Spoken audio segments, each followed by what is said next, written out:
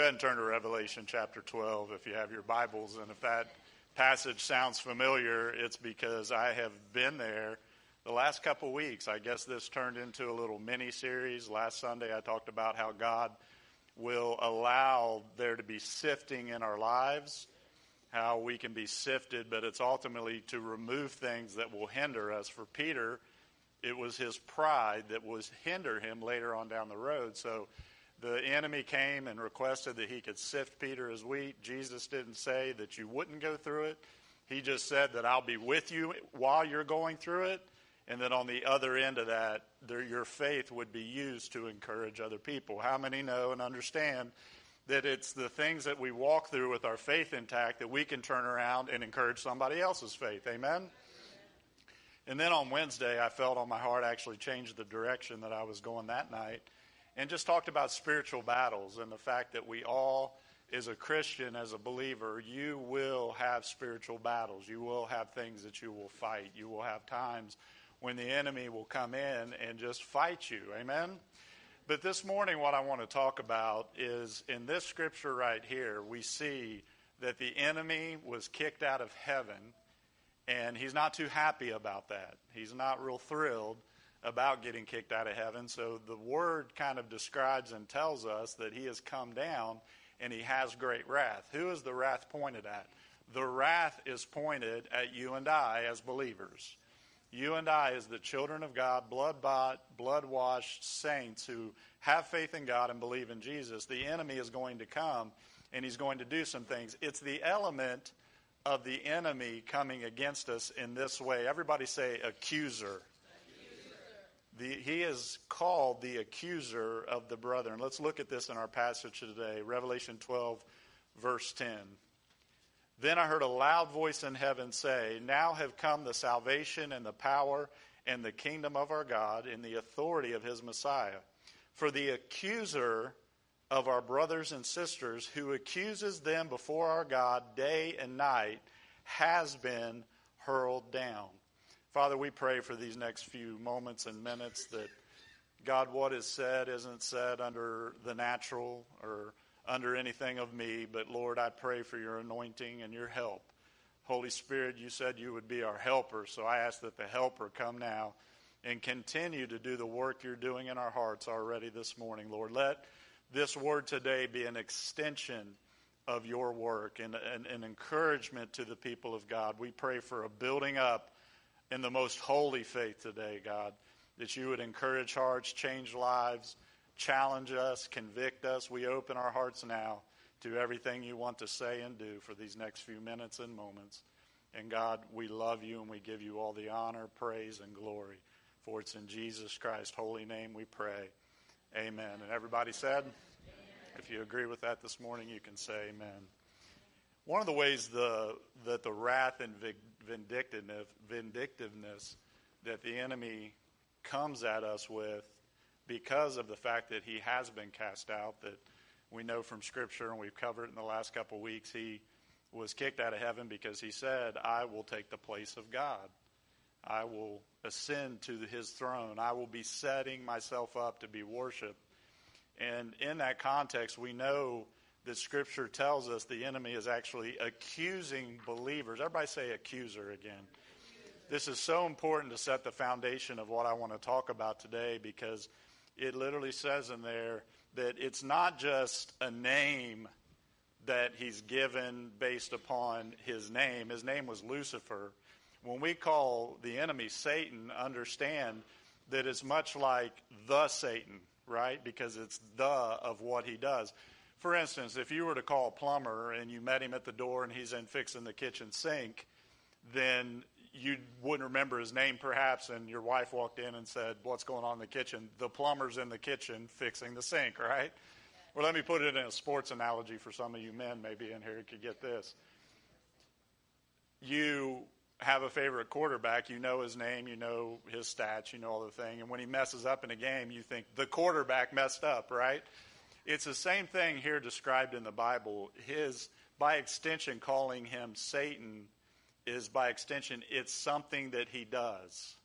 And when we're talking about spiritual battles, oftentimes I get up here and I talk about, the enemy attacking our finances, or he's attacking our children, or he's attacking our health, or something in that regard. And really, truly, we sometimes forget that one of the main tactics of the enemy is to accuse the people of God. He's called the accuser. So it's something that he does to us, and we're going to go into 5 ways today of how the devil operates as the accuser. One of the reasons I wanted the youth to stay in here, and if they'd listen to me this morning, understand that in the Bible, when Jesus was gone to be baptized, and he comes to the muddy river Jordan, and he comes down to the water, and John the Baptist is there, and what happens is he is baptized, he prays, and it says the heaven was opened, the dove descended, and God's voice spoke. How many know if you pray and those 3 things happen, you have a good prayer meeting? That's what we want to see every time we pray, is those 3 things. We want to see heaven opened. We want to see the Holy Spirit descend upon us and our congregation and our family. And trust me, you want to hear the word of the Father spoken over your life, because I think there are 2 main attacks upon the people of God today that I have personally dealt with in pastoring people. I have dealt with personally in ministry and pastoring. And just as a child of God, he comes and he questions 2 things. He questions your security and he questions your identity. You say, well, where do you see that at? Where I see it is the Father says, this is my Son in whom I am well pleased. Hear him.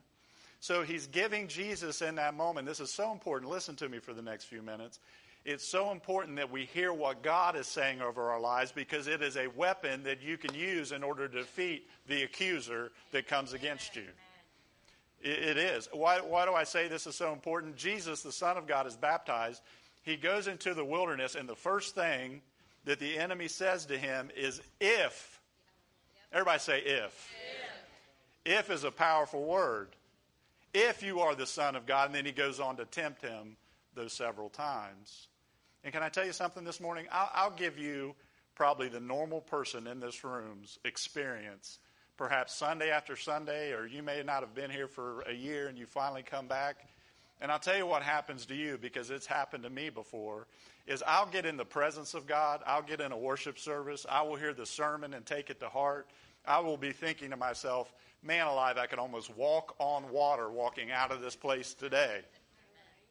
And some of you, by the time you get home, the mighty man or woman of God that walked out of here has already been defeated, because maybe before you even get to your car and click your seatbelt, the devil has jumped on your back. Has anybody ever experienced that in this place?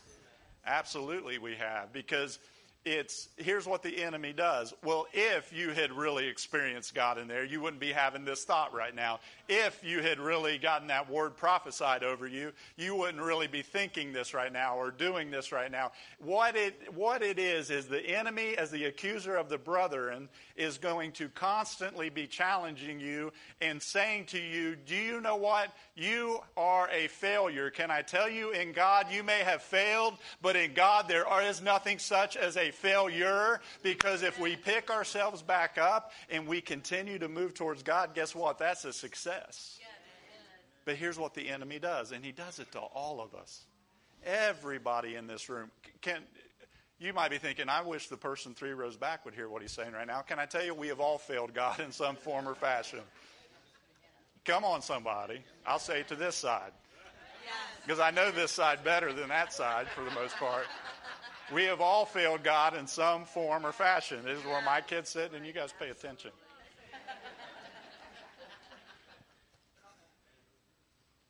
And that's what he does to us as the accuser of the brethren. Spiritual warfare is such a tricky thing to teach on. And I think it was even tricky for Paul in Ephesians when he taught on it. And don't forget, Ephesians chapter 5 talks about the love of relationships. And then it goes into spiritual warfare. I'm not talking about some super kooky, flaky, weird stuff that some of you folks get into. I'm talking about, listen to me, I'm talking about everyday real life. It's not yelling at the devil and rebuking something behind a rock.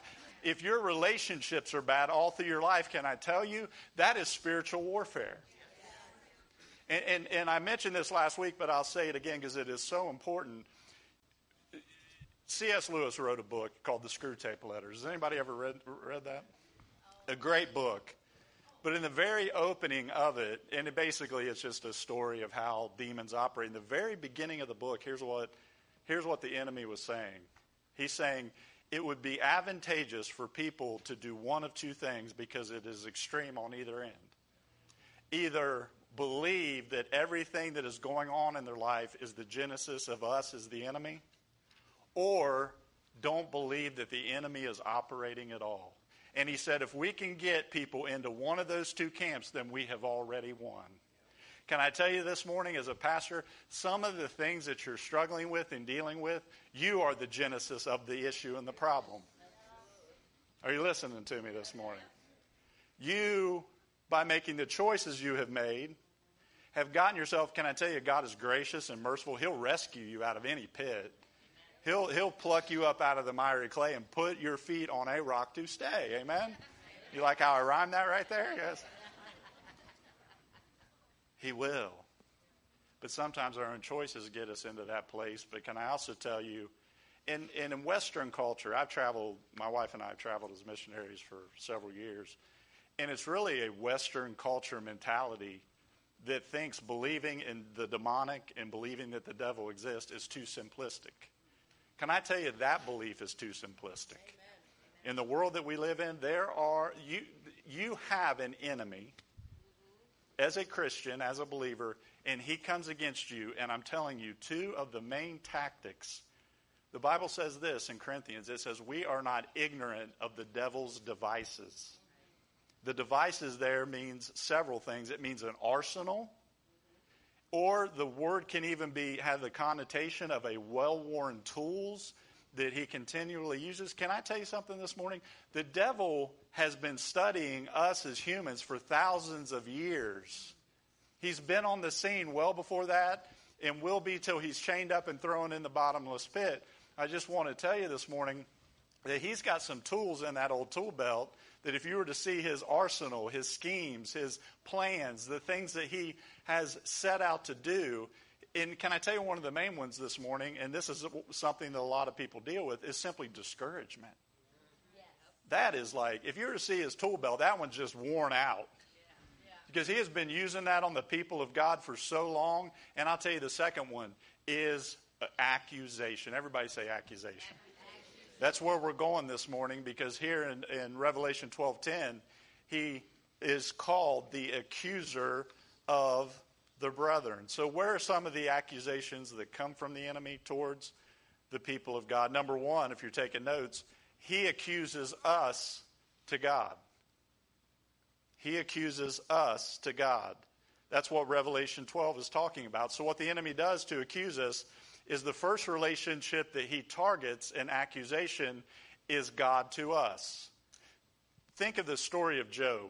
Anybody ever read the book of Job? Yeah. Amazing. Because it kind of pulls back the curtain, right? And you can see behind the scenes a little bit of what is going on. And what happens is the enemy shows up in basically a courtroom of heaven, or shows up before God, and God says, have you considered my servant Job? And then the enemy goes on to what? He begins to accuse. He begins to say, you know what? Job does love you, and you do love Job, but just pull away the hedge of protection for just a minute, and let's see how Job will really operate. He's operating in this instance as the accuser of us to God. Do you see that? Yes. Or in Zechariah, there's another really, really awesome story of Joshua. Now, this isn't the Joshua that led the people of God into Israel.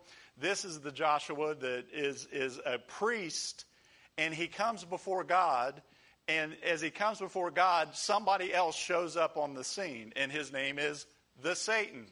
Because as he is ministering, as he is talking, as he is praying, the enemy shows up and is literally shouting at God. And in the story, what he's shouting is he's saying this. He has spots on his garment. They weren't allowed to come into the presence of God with spots on their garment. Are you following me? They weren't allowed. So the enemy is there accusing and saying he doesn't. In other words, he is too dirty, right?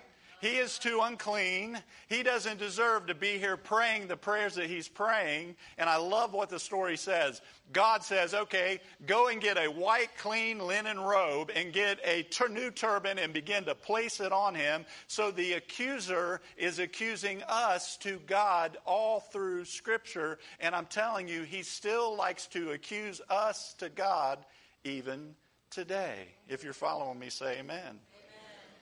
So as he's praying, the enemy's on the other side accusing and shouting towards God. He can't be here. He's too dirty. He's too messed up. God, you can't do what he's asking. And this guy's just trying to go in and pray, and the enemy is doing everything he can to shout down his prayers. With what? Accusation. Everybody say accusation.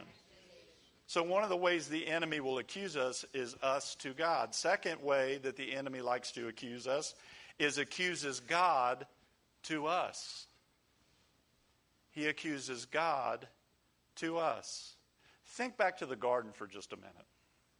In the garden was created perfection, perfect unity, perfect fellowship with God, perfect ability to be able to walk with God and talk with God and be with God. And how did the enemy show up? He showed up as a slithering snake. Does anybody else in here not like snakes? Amen. You guys know that I do not. Here's my confession this morning. I've tried to be macho about this. I've even tried to educate my fear of snakes out of me by joining a group that identifies snakes. And can I tell you, I try to be manly and I try to be macho. And here just a couple months ago, I was walking my dog in my yard along the side of the house, and here one came slithering about 6 feet in front of me, and I screamed like a girl. Like a 3-year-old girl saw a snake, I screamed. Listen to me. Listen to me for just a minute. The snake shows up slithering and talking. And what was he talking about? He was accusing and making God's character out to be somebody that he wasn't. Am I right or wrong? He shows up and he says this. Did God really say? If you were to eat of this tree, then you would become like God. God, here's what he was trying to paint a picture of God as: selfish, right? As self-centered, as trying to keep something from. It was for the purpose of their protection. It wasn't for the purpose of anything but that. But the enemy comes along, and here's what he does to us as Christians when he's accusing not just us to God, but God to us, is he begins to come in and he begins to talk to us about the character of God. Do you know you're listening to the snake when you begin to hear the enemy say this? And here's how he accuses the character of God to us. Here's what, if you want to know if you're listening to a slithering snake, if you had these thoughts, when you come into church, you look across the aisle and you say, those people are so blessed. I wonder why I'm not. God's delivered their kids. Why hadn't he delivered my kids?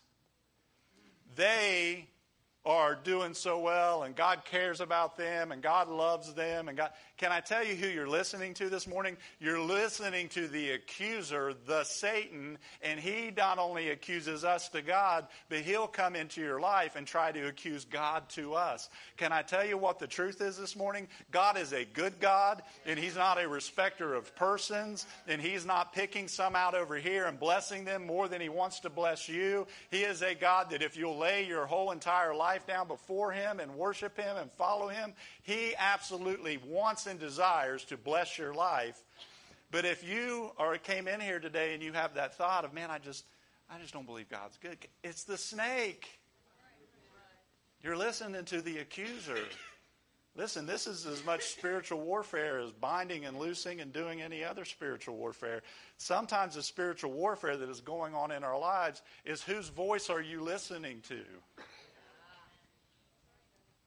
What voice is getting in there? What voice are you tracking with? So he not only accuses God to us, but thirdly, here's what he'll do. He will accuse us to others.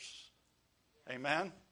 Oh, come on. Sometimes he will accuse us to others. What does he do? He goes to other people and he begins to point out our flaws. The best way to handle this is to be like me and not have any flaws. Amen, Leah? She didn't say amen. She didn't say that.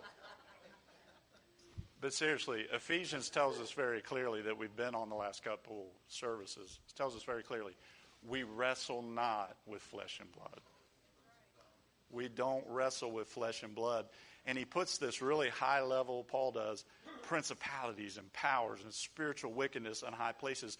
And he paints a picture of the strength of the enemy. I think that's important because we are not facing an enemy that doesn't have power and strength. You hear that this morning. But I love what he goes on to say, but stand. Just when people are accusing you, and listen to me, some of you are getting accused because the Bible says avoid every appearance of evil, and you've put yourself in a place where you haven't done that. So some of you don't need to rebuke the enemy. You just need to use good old-fashioned wisdom. But for some of the rest of you, you have been accused by other people. And the reason that I point out that it says we wrestle not with flesh and blood, but in other words, people are not the problem. So if old Freddie and Beulah are mean, it's probably because they've been listening to a snake. So what does that cause us to do? Have mercy and grace and patience with other people, because it's not always their mind making this stuff up and lying about you and talking about you. And can I tell you something this morning?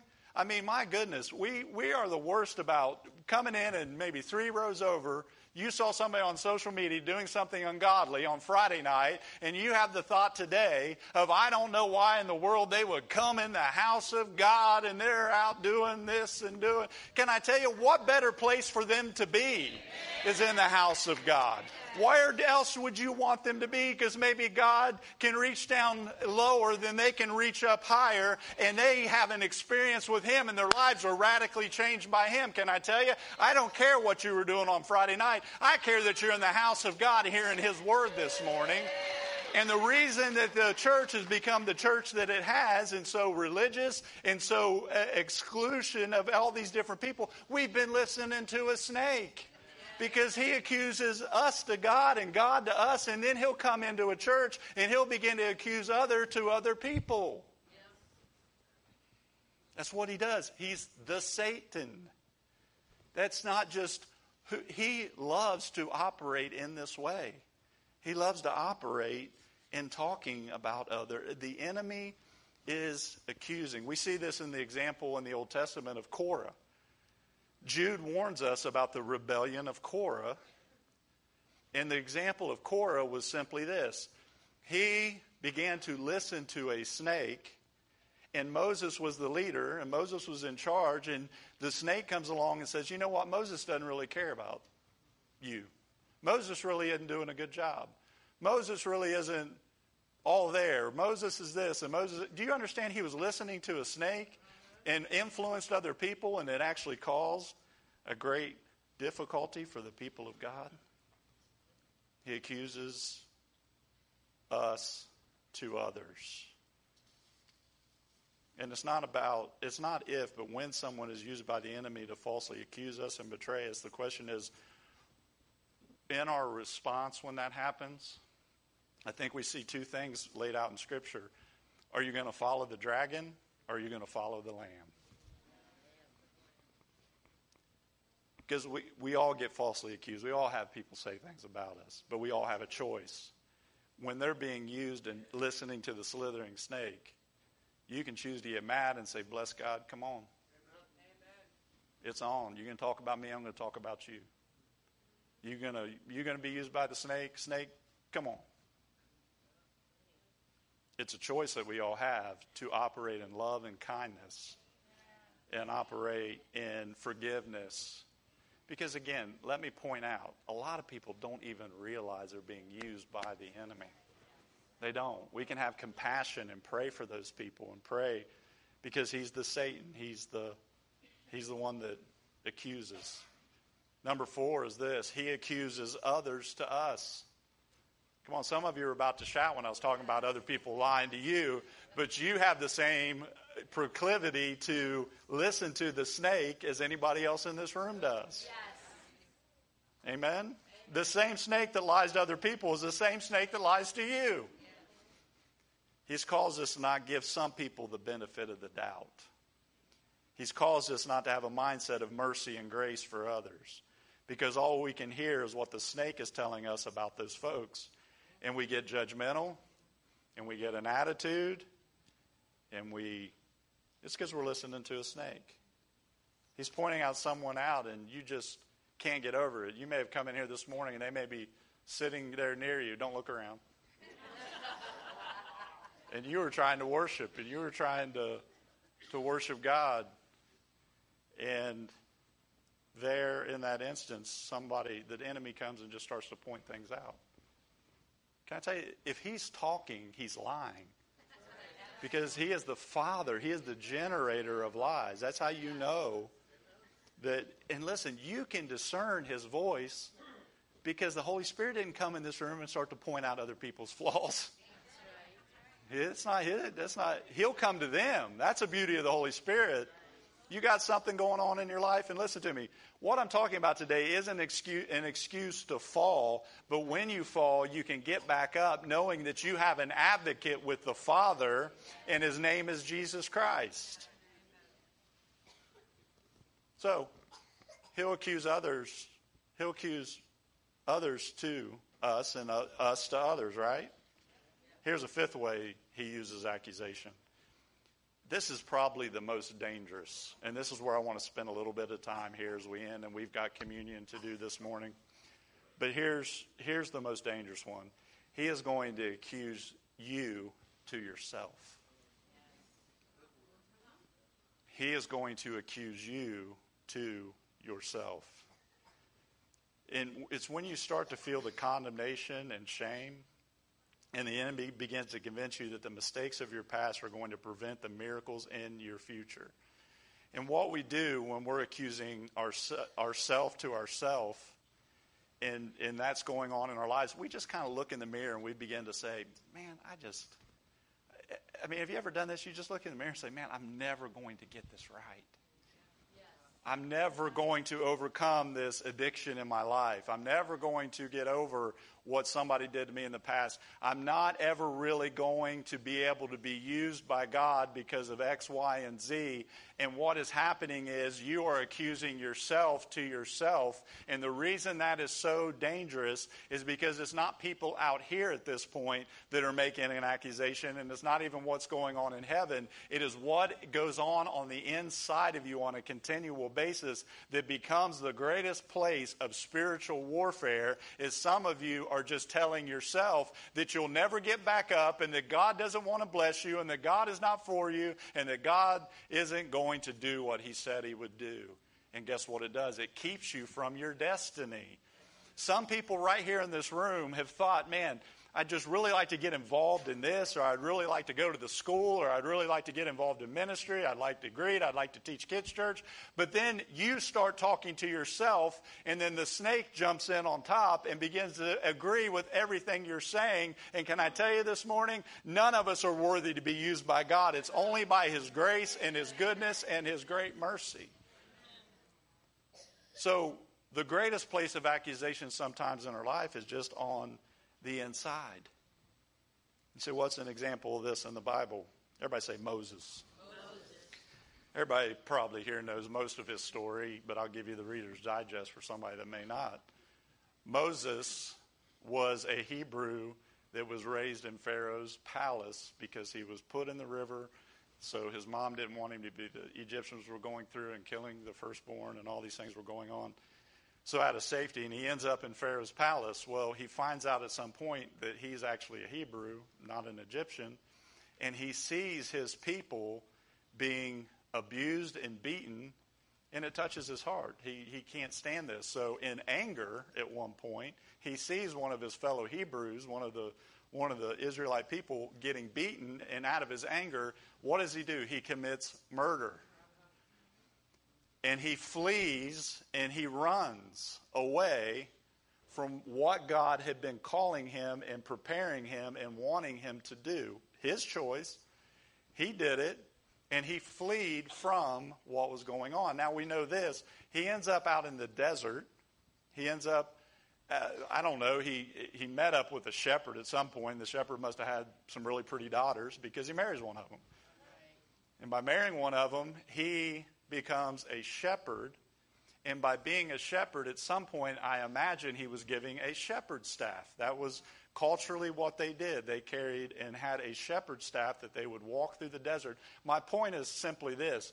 He fled from what God wanted him to do, and he ends up in the desert, fleeing from the mistake and fleeing from the past and fleeing from what happened. He ends up in the desert.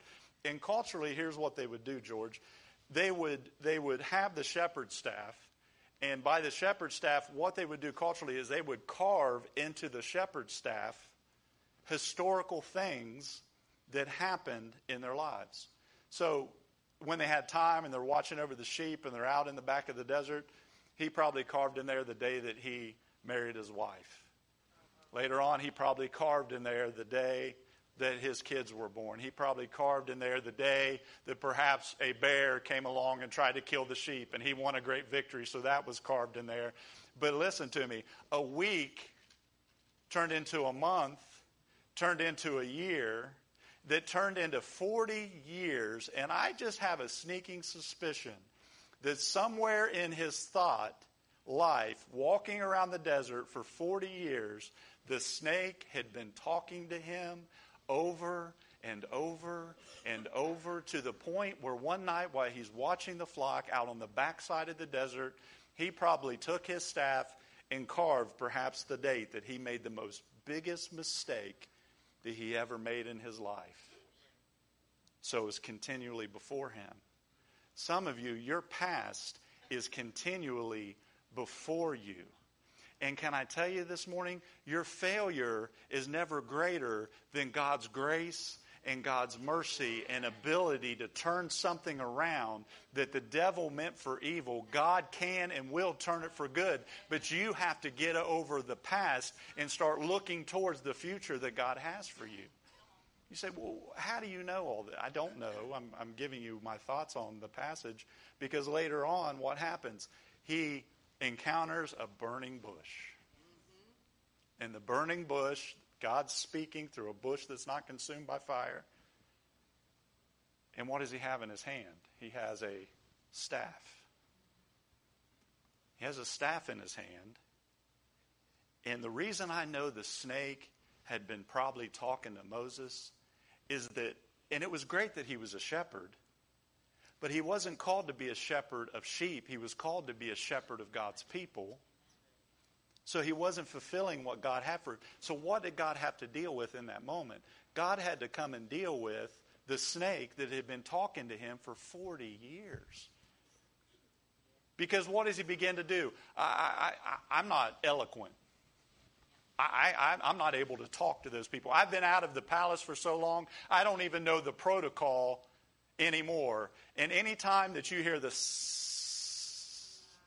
it's the snake. Moses, you've messed up too bad. Keep watching the sheep. Moses, you've made too many mistakes. Keep watching the sheep. Moses, you have gone too far. Keep watching the sheep. And the reason I believe this is because he said, what's in your hand? What have you been looking at for 40 years? You've been looking at the mistake. What do you tell him to do? Throw it down. What did it become? How did he pick it up? He grabbed that bad boy by the tail. It's because God is prophetically telling him, Moses, if you don't get a hold of the snake that's in your life and you don't finally allow me to get you over your past, because your past does not predict your future this morning. If God is for you, who can be against you? And that is the truth of God's word. Moses, I am will be with you. Then what does he do when he goes before Pharaoh? Let my people go. Well, who are you? He throws down his staff and it becomes a... And Pharaoh says, I can do that.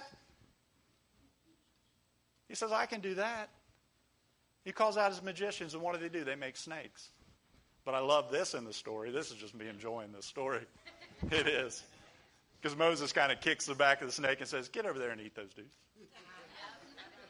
And they ate them, and he grabbed it by the tail again, and it became his staff. Listen to me this morning.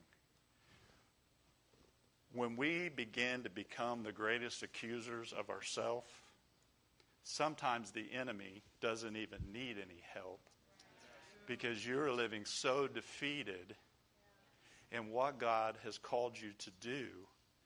And here's the areas in spiritual warfare. That's what we've been talking about the last 3 weeks, and I just want to drop this in there. I want you to invite a friend, invite somebody. One of my two pastors, Pastor Wes Courtney is one of them in Walker, and the other one is Hal Santos up in St. Louis. I found out he's going to be in town this week, and I said, you're coming to preach at Christian Center Church next Sunday. So he's going to be here next Sunday. So this will conclude our series that I didn't even intend on starting on spiritual warfare. But listen to me, some of the most intense spiritual warfare that you will experience in your Christian life revolves around your identity and your security. Because if he can affect your identity and you never figure out who you are in Christ, you will never become everything that God has for you to become. Because when you know who you are in Christ, what does that do? It breeds security. And security will then breed your identity. And then when you know who you are, it doesn't matter what everybody else is saying about you. It doesn't matter, and understand something very important. When you get to know your identity in Christ, what it does is it causes us to such a place of identity that when the devil comes and begins to accuse God's character, and he will, you'll go through something that the enemy will slither in, and he'll simply begin to say, well, I told you God wasn't for you. You wouldn't have lost that family member if God really loved you. It's what he does. He's the accuser of the brethren, and he's the accuser of God to us. But when you figure out your identity, and you're so secure and understand how much God is really for you, and how much he does really love you, it'll change the whole outlook, and you will then be able to battle against the lies. Everybody say lies. Because that's what they are. When Jesus is spoken to over the Father, those are 5 areas of accusation. Those are 5 areas that we deal with. We deal with the enemy accusing us to God. Then he'll come along and he'll accuse God to us. Did God surely say? Did God really say that he loved you? Well, he loves all those other people, Christian Center Church. But I don't think he really loves you.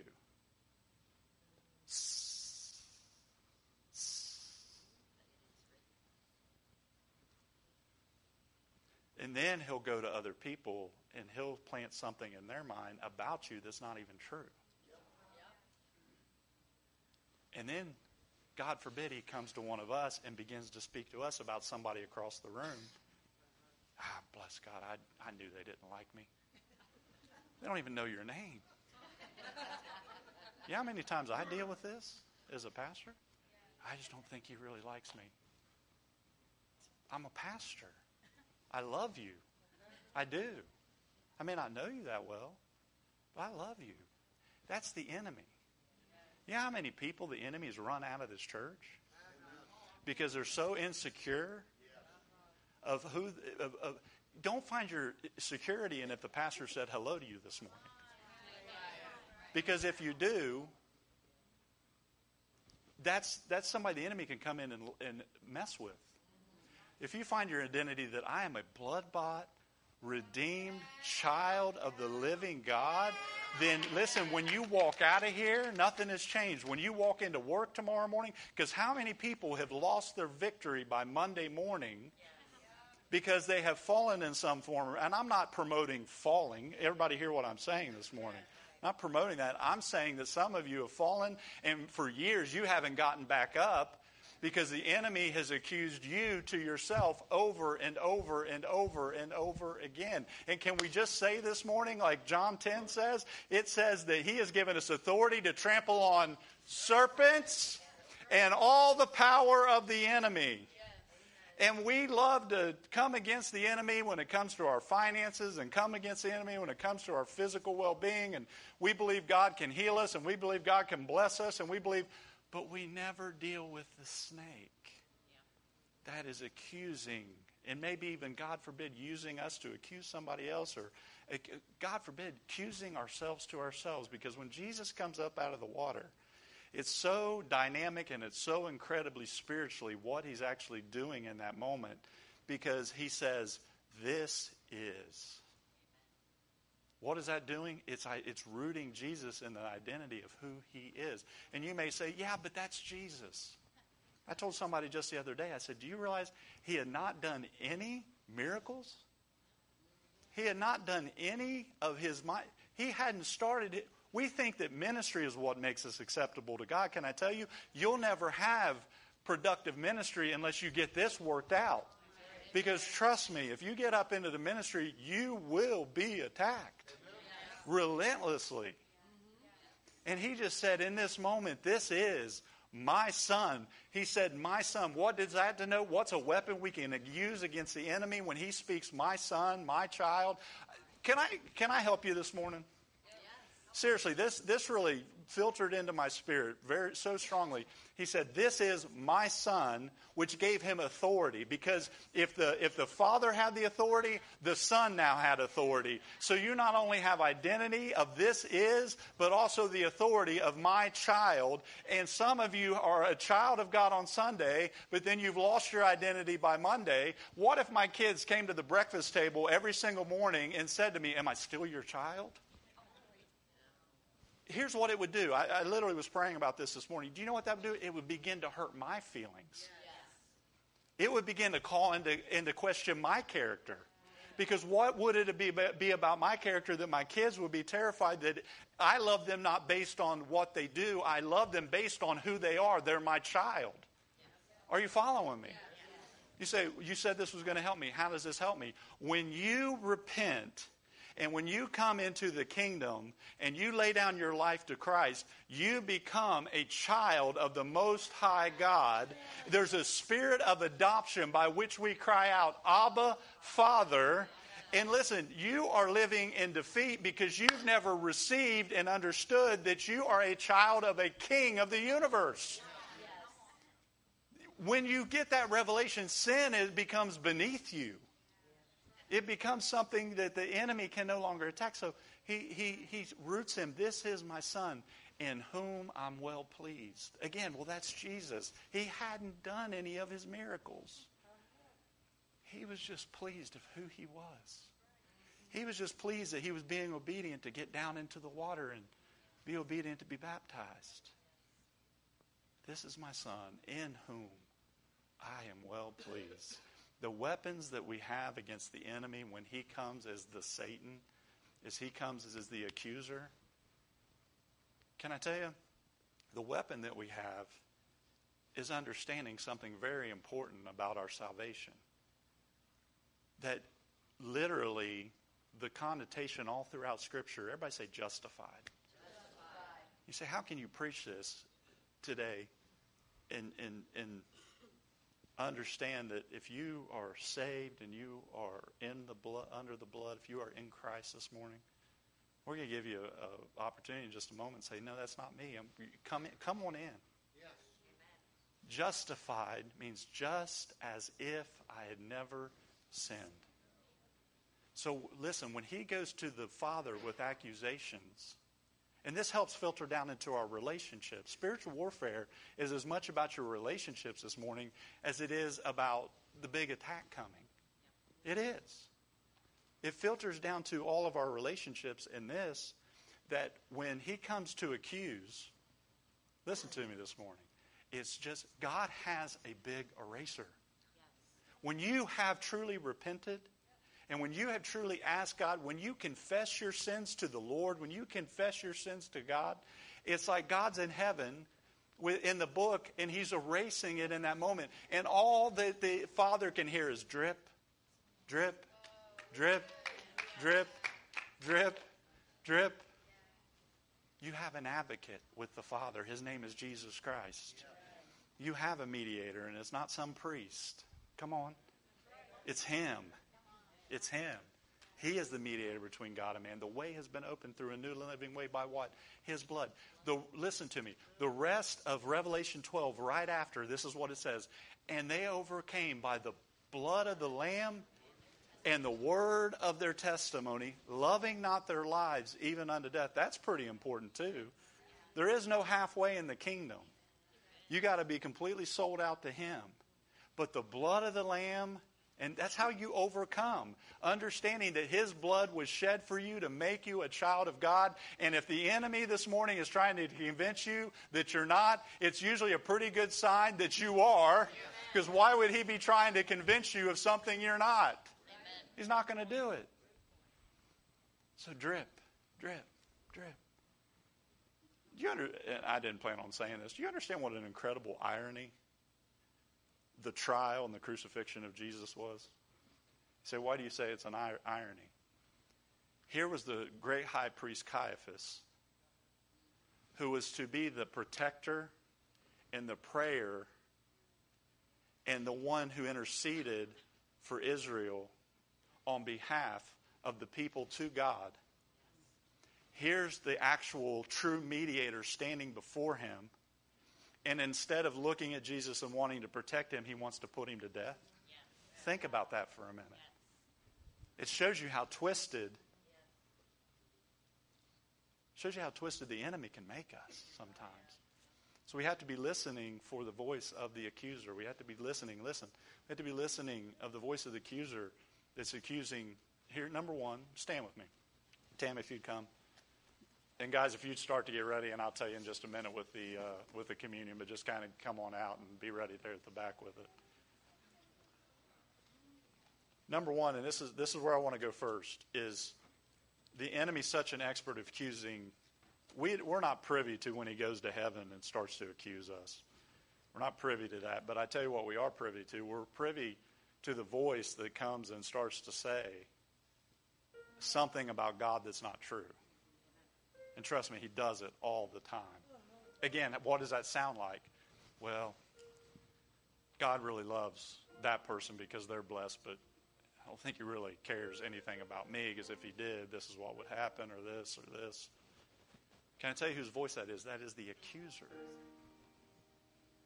Or he comes and he begins to talk to you about other people. That is so dangerous. Or thirdly, and very importantly, he begins to talk to you about you. He begins to come and accuse and come and talk about all the past things, just like Moses. Moses didn't feel worthy. And can I tell you something? Moses wasn't worthy. It didn't do away with the fact that he reacted in anger and did something he shouldn't have done. But can I tell you, when we're listening to the lies, how we know we're listening to them is when God comes with a plan and a purpose and wants to move us forward, we give him all the reasons of why we can't. And sometimes you just got to deal with that snake. Sometimes you've got to let heaven open over you this morning and let the Holy Spirit descend upon your life and hear the voice of the Father. Now, bow your head and close your eyes, because some of you haven't put yourself in a place of position like Jesus did through obedience. And what do I mean by obedience? The obedience to bow your heart to the Lord in repentance. So I want to take this moment of the service to simply say this. God loves you so much, and he has a plan for your life, but you may have walked in here with a very, very big problem. And it's this problem. You have never repented and turned away from that which is the sin issue and the things in your life and laid everything down before him. That's a problem. Before you ever see the heaven open, before you ever receive the Holy Spirit, before you ever... And here's the thing, here's the beautiful part of it. It's not hard. The hard part was done on the cross. Our part is to receive and believe. So with every head bowed and eye closed, and I'm going to walk up the aisle here just a little bit so I can see everybody. You say, today is the day that I want my name written in the Lamb's Book of Life. Where I want to lay everything down before Him. Anybody in here, just shoot your hand up right there where you are, and we're going to spend some time praying. Amen. Amen. Amen. Come on, today could be a great day. We don't embarrass anybody here. This is between you and the Lord. We're going to lead you to a place. And listen, this is what it's about. It's about believing in your heart, confessing with your mouth. One simple thing: Jesus died for me. Jesus was buried for me, and Jesus rose again, and He paid the price of my sin. That's what you're believing in. That He lives even today and stands before the Father and makes intercession for us, for His children. We have several people that shot their hand up. Can we all pray together this morning? Dear Heavenly Father, I come to you honestly. I come to you to pour out my heart. I come to repent of my sin, to lay it aside, to ask you to forgive me, to wash me clean. I ask you today to take out this heart of stone and put in a heart of flesh. God, I believe in you. I confess today that you died, you were buried, you were risen, and you live forevermore. Forgive me. I receive your forgiveness now. I devote to follow you all the days of my life. In Jesus' name. Amen. Can we thank God for salvation today? Thank you, Lord. Thank you, Lord.